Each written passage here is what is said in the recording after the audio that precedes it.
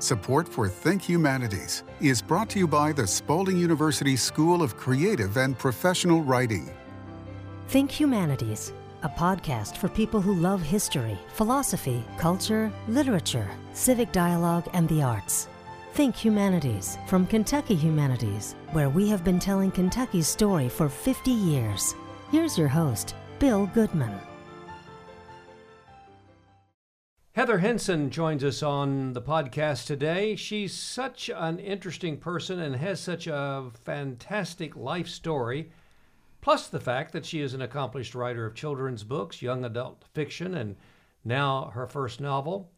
What a treat it must have been for you, Heather, to have seen that book, or for that matter, all of your books on the shelves at Joseph Beth Booksellers in Lexington Green. She'll be back to that bookstore on October the 29th as just one of our authors for the 41st Kentucky Book Festival, along with headliners such as John Meacham, Barbara Kingsolver, Silas House, Wendell Berry, Crystal Wilkinson, and many, many, many more. We have a book for everyone under the sun. And Heather, you'll be right there. I can't wait. Will it be your first Kentucky Book Festival or your first at Joseph Beth? It's my first at Joseph Beth. I have not been there for the Kentucky Book Festival, but I've been doing the book festival on and off for the past 20 years, actually. But I love it. And thank you so much for having me, Bill, and the Kentucky Humanities Council. Thank you. But you all do an awesome job. It's the best book festival in the country, I think. Hey, thank you. It's one of the largest for sure, and the only one held in a bookstore. Doesn't. And but folks who haven't been to Joseph Beth last year will just have to come out and visit us and see how cool it is. I really do. I say this maybe too much. I think it's one of the best days Kentucky has to offer the entire Commonwealth. It's writers and families and children, and we're doing more with children's events, and anytime you can throw in a Wendell Berry or a Barbara Kingsolver. You just listed all the people that are, my icons and the people I look up to. So it's great. And it's such a great time for writers to get together and meet as well, and maybe we haven't seen each other or we've never met before. And so it's wonderful. It's a wonderful experience. Well, thank you for coming in today, and we'll talk about as many of your books as we can. But before we even get to that point, I said to the listeners, you have such an interesting life story. So I want you to talk a little bit about that, okay. Your background in theater in Danville and how all that happened, and then let's take the story from there. Great. All right.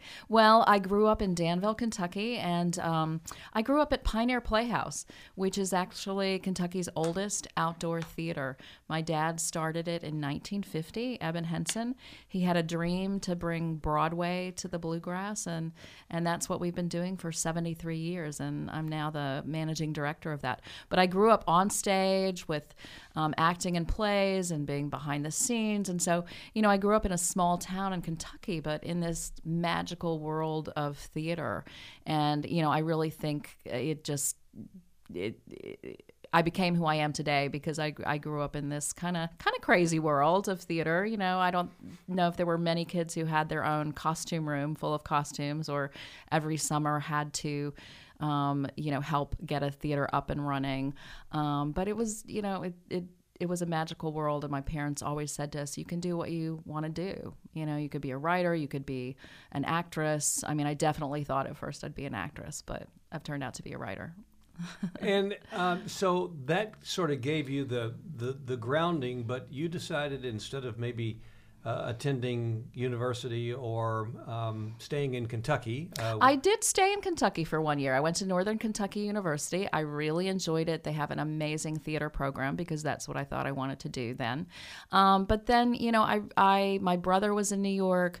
We kind of had a history of going to New York every year. My dad auditioned actors in New York every year. So it kind of was not that unusual for a small town girl to say, hey, I want to go to New York. So I went there for the rest of my school at the new school and just loved it, loved New York City. But always came home to Kentucky.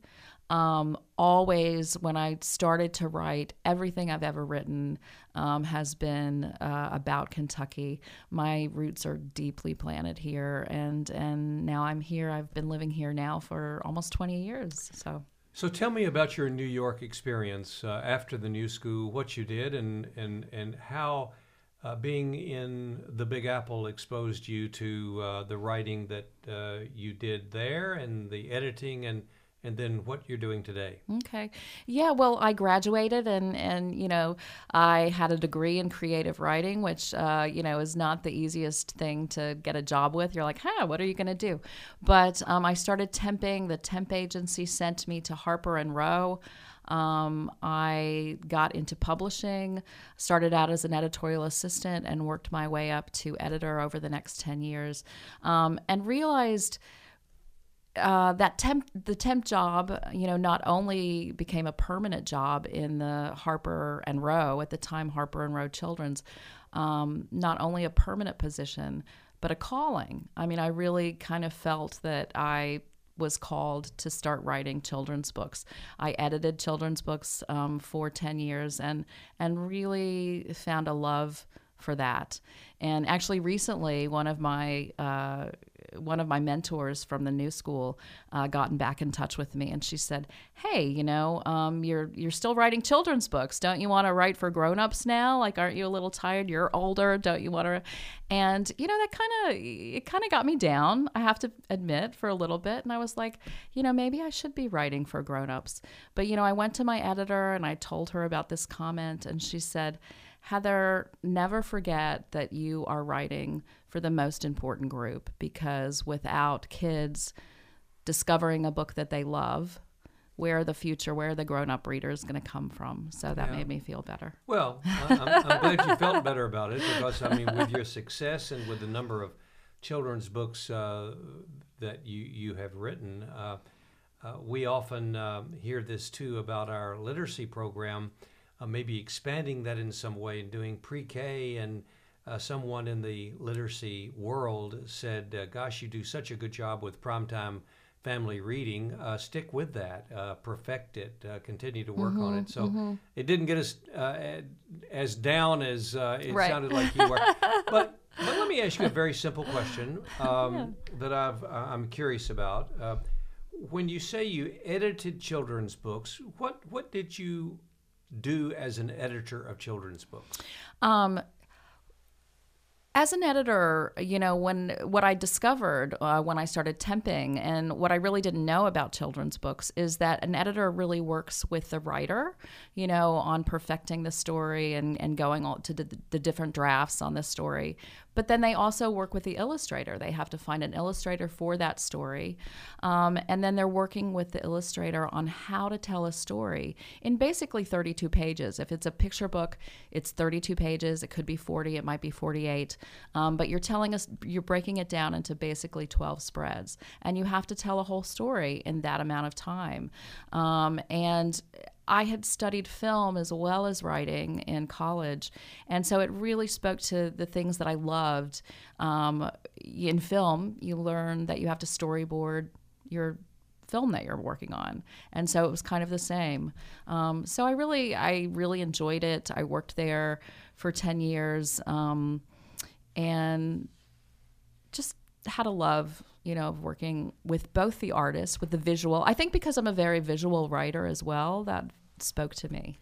Did you, can you give us the name or title of an author or two that you edited for, and that, I know you got a credit somewhere in the book, but of course it's by so-and-so. Yes.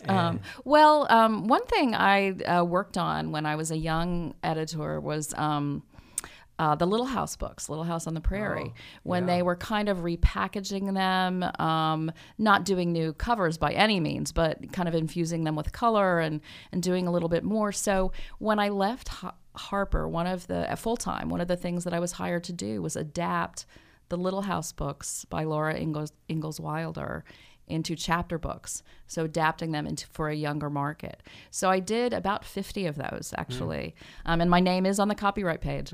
And then based on that, I was also hired to do a series based on Ma when she was a little girl. And those are called the Caroline Years. And I can tell you my pen name for that was Celia Wilkins. So there's a series out there, the Caroline Years, with Celia Wilkins. So you, why didn't you use your real name? Well, that's kind of a publishing thing. They wanted Wilkins because that would go next to Wilder. So on the bookshelf, it would be right there for you to see. And Celia is my middle name. So. Yeah. Oh, well, that worked out well then. So publishing, and what decade was this? How you? 90s, Wow. and 20 years into ago. yeah. Plus. I'm old. No. It's just that publishing has undergone such So massive much. change and It's- merger and challenges and maybe difficulties. Yeah, I even at the time it was always tumultuous, like companies being bought and people being let go. So I mean, I feel like there's always been ups and downs in publishing, and continues that way. But I'm pretty proud of the fact that I've been in the world of publishing and working on children's books for basically 25 years.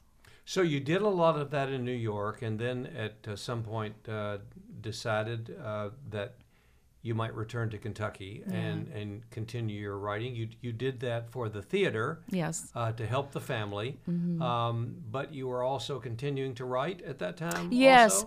I mean another thing was I was writing my first picture book, Angel Coming, was about the Frontier Nursing Service of Eastern Kentucky. So I had come upon a story in the Lexington paper when I was home visiting in the summer for the Pioneer Playhouse, because I would come home every summer to visit and to help at Pioneer Playhouse. Even if I had a full-time job, I'd take time off to come to Kentucky. And I saw an article in the paper about the frontier nurses that went into the mountains in the 1920s. And one of the things that the paper said was that when kids asked where babies came from in the mountains, they were told that the angels brought them in their saddlebags. And that was just like I said, I have to write about that. I have to write about that. So I did research on that. So my first picture book was written in New York City, but about Kentucky, a Kentucky story. And so I've always felt that I'm a Kentucky writer and write Kentucky stories. We don't want to fast forward just yet to talk about Wrecked, but we're going to save that, another Kentucky story. What other Kentucky-based stories have you written, and tell us a little bit about them? Well, after that, Angel Coming, and let me just put a little aside. I used a midwife in Brooklyn, New York, to deliver my first child. We had never talked about the fact that I was from Kentucky. It was just about baby care, the care, what was going to happen. And I ran into her later after Daniel was born. And I said, hey, I've written this book that's being published about the pack horse librarian. About the Frontier Nursing Service, who were midwives in the 1920s in Kentucky. And she said, and this is in Brooklyn. I ran into her in Brooklyn. And she goes, that's where I studied. Really? That's where I studied. Yeah. And we had never talked about that. So small world. I found the Frontier Nurses just hugely inspirational. And, I felt like it was something I hadn't learned about when I was a kid growing up in Kentucky. It hadn't been taught in school. Nor did we learn about the pack horse librarians either. So that's, the way I work is that when I start researching something, I collect a lot of photographs. And so I had a lot of photographs up of the Frontier Nurses. But then I came across a photograph of a woman on horseback with a saddlebag handing a book to another woman. And I said, I have to know what's going on here. And I found out about the pack horse librarians, and I wrote That Book Woman. And was that a children's Yes. book? So it's a picture book. They say from 4 to 8 year old. And this was published in 2008. But let me tell you, this story has gone around the world. It continues to sell. It is published in Japan. It is part of the curriculum in South Korea. So every fifth grader reads this book. And, it's a Kentucky story. It's about the impact a bookwoman had on a little boy named Cal. I write fiction, by the way. I do a lot of research, and I wanted to write about the Packhorse Librarians. That program was in the 1930s in Eastern Kentucky. But I didn't want to write a nonfiction book. I'm a very character-driven writer. I look at the photographs I have on my bulletin board, and a character will start speaking to me. And in this story, Cal, who's a little boy growing up in the Appalachian Mountains in the 1930s, he can farm, he can help around with his dad farming, but he's a little ashamed of the fact that he can't read. And he doesn't understand at first why this bookwoman keeps coming up every couple of weeks with books. And, the Packhorse Librarians, they were in place because there weren't many libraries in 1930s in Appalachia. Mm-hmm. There were not many schools. And this was a way to get books to the people of Appalachia. What year was this published? This is 2008. Yeah, what's fascinating to me about this, and I have to tell you, Heather, I did not know that you had done this work, but we are friends, as you probably are too, of Kim Michelle Richardson. Yes, and the work that she's done on this subject. And also the controversy with Jojo Moynes from England and the book that she wrote, and the controversy about Kim Michelle's book and Joe Moynes' book, and all of that.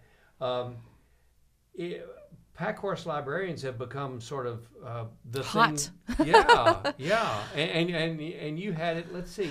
Oh gosh, they didn't publish theirs until the teens, no, the 20,000 something. Yeah, I do have people coming up to me all the time and saying, "Oh, it's so great that you did a children's book based on that," and I'll be like, "I did this a long time ago." Yeah. But I was amazed that no one had really grabbed onto this story. I felt like it was such an important part of Kentucky history and women's history.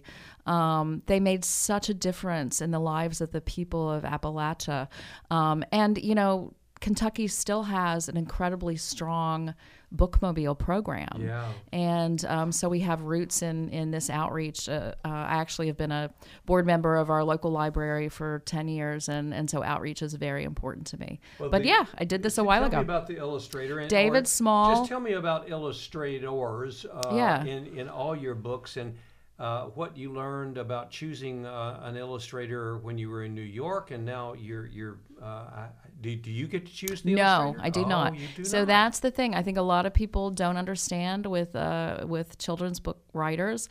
They think, we have to get an illustrator and send it somewhere. No, I send my manuscript to my editor. She chooses an illustrator. I do have a little bit of a say because, I have a history of, I was an editor, but I was incredibly fortunate that David Small wanted to illustrate that bookwoman. He's a Caldecott Medal winner. He's published many 50 books for kids, and this was only my second picture book, and so he took it, and I was really amazed. And this story, like I say, it's gone around the world. It's a Kentucky story, but it seems to resonate with many different cultures. And I always thought, why aren't more people finding out about these Packhorse Librarians? So I'm actually really overjoyed with the. I don't like the controversy, but I love that people are knowing about the Packhorse Librarians. So what followed that bookwoman? Well, that bookwoman, I then wrote my first middle grade novel, which was called Here's How I See It, Here's How It Is. And it was about a young girl growing up in a summer stock theater, much like Pioneer Playhouse. Okay, all right. So again, I always feel as a fiction writer, there's a kernel of truth in something I do, but I like to write fiction. I don't write nonfiction. In some ways, maybe fiction is more truthful, and I don't know. What has been your most successful children's I would say book? That Bookwoman. Yeah. That Bookwoman continues. For a picture book to still be in print and actually still selling, it was published in 2008. is pretty 14 years. remarkable. Yeah. And so it really has kind of become a classic. It's taught in schools, and librarians love it because it really is a love letter to librarians. I mean, I love librarians, and it's about, a librarian's dedication to bringing books to kids. Well, we're going to take a quick pause for our wonderful underwriters at Spalding University, and then come back and jump a little forward, unless there's something else that you want to fill in there with Rect, and talk about your newest book. We'll do that right after we hear from our friends at Spalding University. As a Kentucky humanities lover, you've heard of Spalding University's nationally distinguished MFA in Creative Writing. Now at the Naslund Mann Graduate School of Writing, we've added 2 innovative programs in professional writing. Your career goals take center stage as you work one-on-one with a faculty mentor to gain the writing skills employers prize. Learn more about our low residency master's and certificate in professional writing at spalding.edu/writing or email schoolofwriting@spalding.edu. Heather Henson's our guest today on the podcast. She will be one of our featured authors at the 41st Annual Kentucky Book Festival. As she so aptly and happily pointed out when we began, the largest book festival in the United States, and maybe the only one that's held in a book store. Joseph Beth Booksellers in Lexington Green is our partner, and we are there for the second year in a row with lots of different things this year. We're really concentrating on, we're talking about children's books today. Besides the headliners that you expect to see at a book festival, we thought it was time to turn some attention to the kids, and there's going to be face painting, and there's going to be a costume contest, and just all sorts of fun things. So families with youngsters, please think about bringing those kids out. And I tell you what, I'm going to have my eye for my grandson Henry on that Book Woman. I don't have that, and I don't believe he has it. And I think just looking at Heather's writing of that and the illustrations is something that he should have in his library. So your back titles will be there, right? I hope so. Yeah, let's I think so. Before I announce that, we better be sure about that, but I'm sure they will. But a lot of times, I mean, I've been, they usually take care of me. And then, again, that Book Woman is such a big part of Kentucky history, and so they usually have it there. Yeah. So. Well, you have written others. You've written YA work, and if there's something you want to talk about before you move into your latest novel. And maybe your grandson also Lift Your Light a Little Higher, which is the story of Stephen Bishop, the best known guide of Mammoth Cave. Yeah. And the illustrator Brian Collier, again, is a Caldecott, Coretta Scott King. And again, I'm very fortunate that these illustrators have connected with the work and wanted to illustrate it. Let me ask you, Heather, how does an illustrator work? Do you send them? Does the editor send them a draft or? Yes. Well, I go through many drafts. I think also a lot of people think that children's books, you just write it and send it off, and it's short. It's not that hard. But, picture books are actually a lot like poetry. Every word matters. You have to tell a lot in a small space. I work on many drafts with my editor. When she feels that it's finally good enough and final enough, she will send it to an illustrator and see if they're interested. And sometimes the first one is, sometimes it takes a couple of times.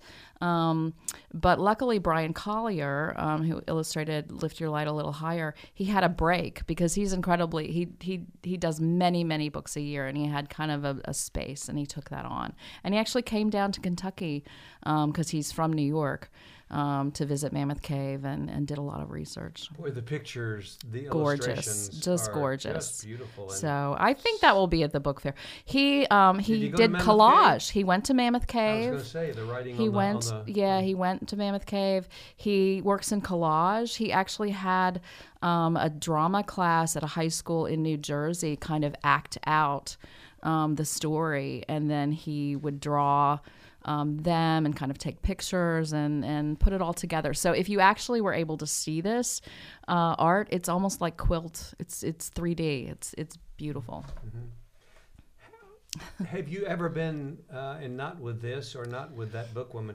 have you ever been disappointed in the way an illustrator interpreted your words? No, I really haven't, because I feel incredibly fortunate. The ones that my editor chose, they're amazing. I will say, I'll tell you one quick story. I know we don't have a huge amount of time, but that Bookwoman, when I finished it and my editor sent it off, I really, because David Small is such a big deal, I never saw sketches. I really only saw it.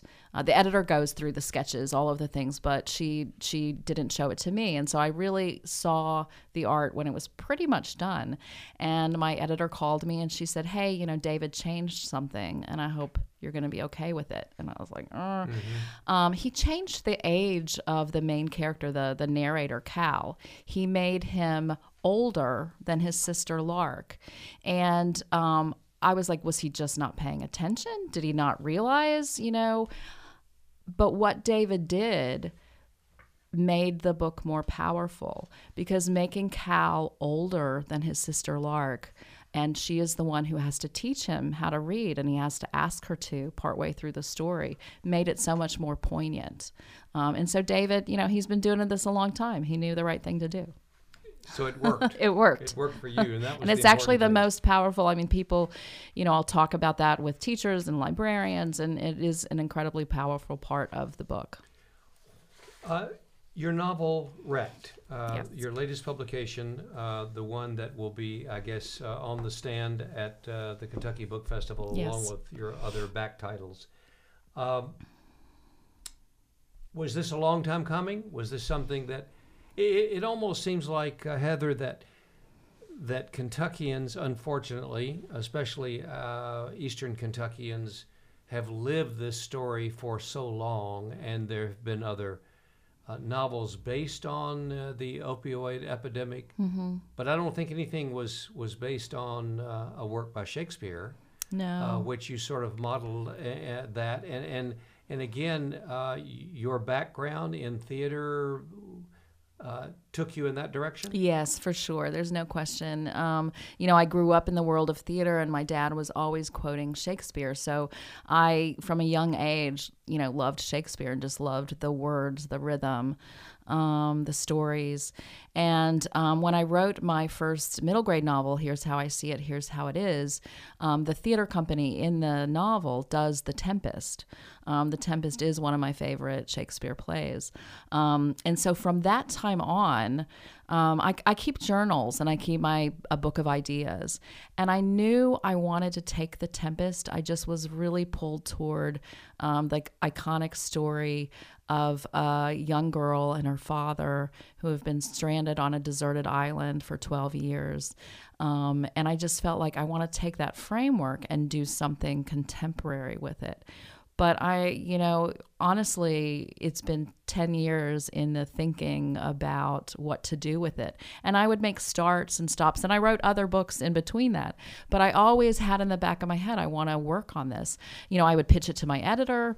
I would say, hey, maybe The Tempest told as a post-apocalyptic story, because that would fit with the whole father and daughter being deserted, being, you know, on a landscape that no one else is living, maybe even futuristic. They're in space. They've been stranded in space somewhere. So I kept trying these different angles, but they never really worked. And then suddenly, a few years ago, when I again was going back to this idea and really trying to think about what I wanted to do, every day there was a story in the paper about meth and about, you know, meth house exploding, kids being taken from parents who were dealing meth or cooking it. And so I just started thinking, what if the character of Prospero, who becomes a wizard in The Tempest, what if his magic is something like meth, where he is someone who cooks meth, becomes good at it, in the beginning doesn't think it's going to overtake him, but does, and affects his family. And so as soon as I came up with that, I called my editor, actually, and I said, I want to do a meth Tempest. And I don't mean to make light of that, but that's kind of what I said. And she's automatically said yes. She picked up on it right away. Didn't question you at all about it. No, she said yes. Yeah. That's it. And I do feel like because, again, meth, it's at that time as well, it kind of seemed like it hadn't been used for a while, but the reason that meth was having such a resurgence is because it was an easy drug to make. And at that time, you couldn't get Oxy. People who had become addicted during the opioid crisis, couldn't find other ways to get high. Yeah. And so meth is something you can make at home. How much research did you have to do? I did a lot of research. Did you go to a lab? I did not go to a lab. I guess I read a lot about labs. I talked to reporters who had been, in homes once they had been raided. I talked to police. So I did a lot of research, but I didn't physically go. But I have to say, I've had experiences with people I've known who worked, at the Pioneer Playhouse, or we also run a campground along with the Playhouse, that would get wrapped up in it, and we would become shocked, and we would find out later because the police would raid their place that they were in fact cooking meth. So I do kind of feel like I have a very personal tie. You have your book marked with a few sticky notes. Yeah. Is there a short passage you might read just a bit of? Sure. It's a little hard with this book to pick, because I have to say it's 3 different points of view. So another thing, let me just say, with The Tempest, we really are focused on the adults in the story. Prospero and Miranda, his daughter, is kind of a tangential character. She's kind of backstory. But that was another thing coming at it from writing for young adults and kids. I wanted to focus on Miranda and what is her take as a 16-year-old girl, having this dad who's a wizard, who has magic powers, who also has a temper, who wants to bring people to his island to seek revenge. Also, she falls in love for the first time. She sees the first human she's ever seen besides her father. So I kind of wanted to take all of that and pull it together in this story. So it's 3 different points of view. Miri is Miranda, Fen is Ferdinand, and Caliban becomes Clay in this story. Yeah. And I'm actually not sure which one I want to read. Well, you do the choosing. They're all well drawn and really interesting. I was hoping you would tell me, and then I would. And also, there are a few 4-letter words in here, so I'm not sure if radio, that's a podcast. Well, we might have to bleep those out, but let's give it a go. Why don't you read? I mean, isn't, and it is pronounced Miri. Miri. Is spelled M-I-R-I. Yes. She's more or less the female protagonist, if you will. And I don't know if you have turned to that page or not, but read a little bit about her, just a little bit. I'll read just the first, this is the very first chapter. This is our first introduction. Miri. Poe's talking black helicopters again. Never a good sign. One got real close, circled right overhead, Poe says, while Miri's waiting for the coffee pot to finish doing its thing. Can't believe you slept through it. I sleep the sleep of the just, Miri mumbles. Some old quote from some old book. She can't remember exactly in her pre-caffeinated state. Meant mostly as a joke. But Poe is serious this morning. You don't think I'm just? Miri keeps her eyes on the gurgling black liquid, stays silent. Poe's her dad, and a lot of other things besides. She does a good job of ignoring those other things most of the time. That's fine. I thought you were pausing, but you were going to go on. But that's Heather reading from Wrecked and reading about Mary, the protagonist in the novel, which has just been published this year by Simon & Schuster. Yeah. You ought to be very proud of that. Thank you. Yeah. And so now moving forward, I know you're working on probably several things at this moment. So can you give us a hint about what's next? Well, I'm always working on things and kind of juggling what's gonna take to the forefront. But I have another young adult. Again, like going back full circle, my first book was for young adults, but then I kind of focused on picture books, middle grade.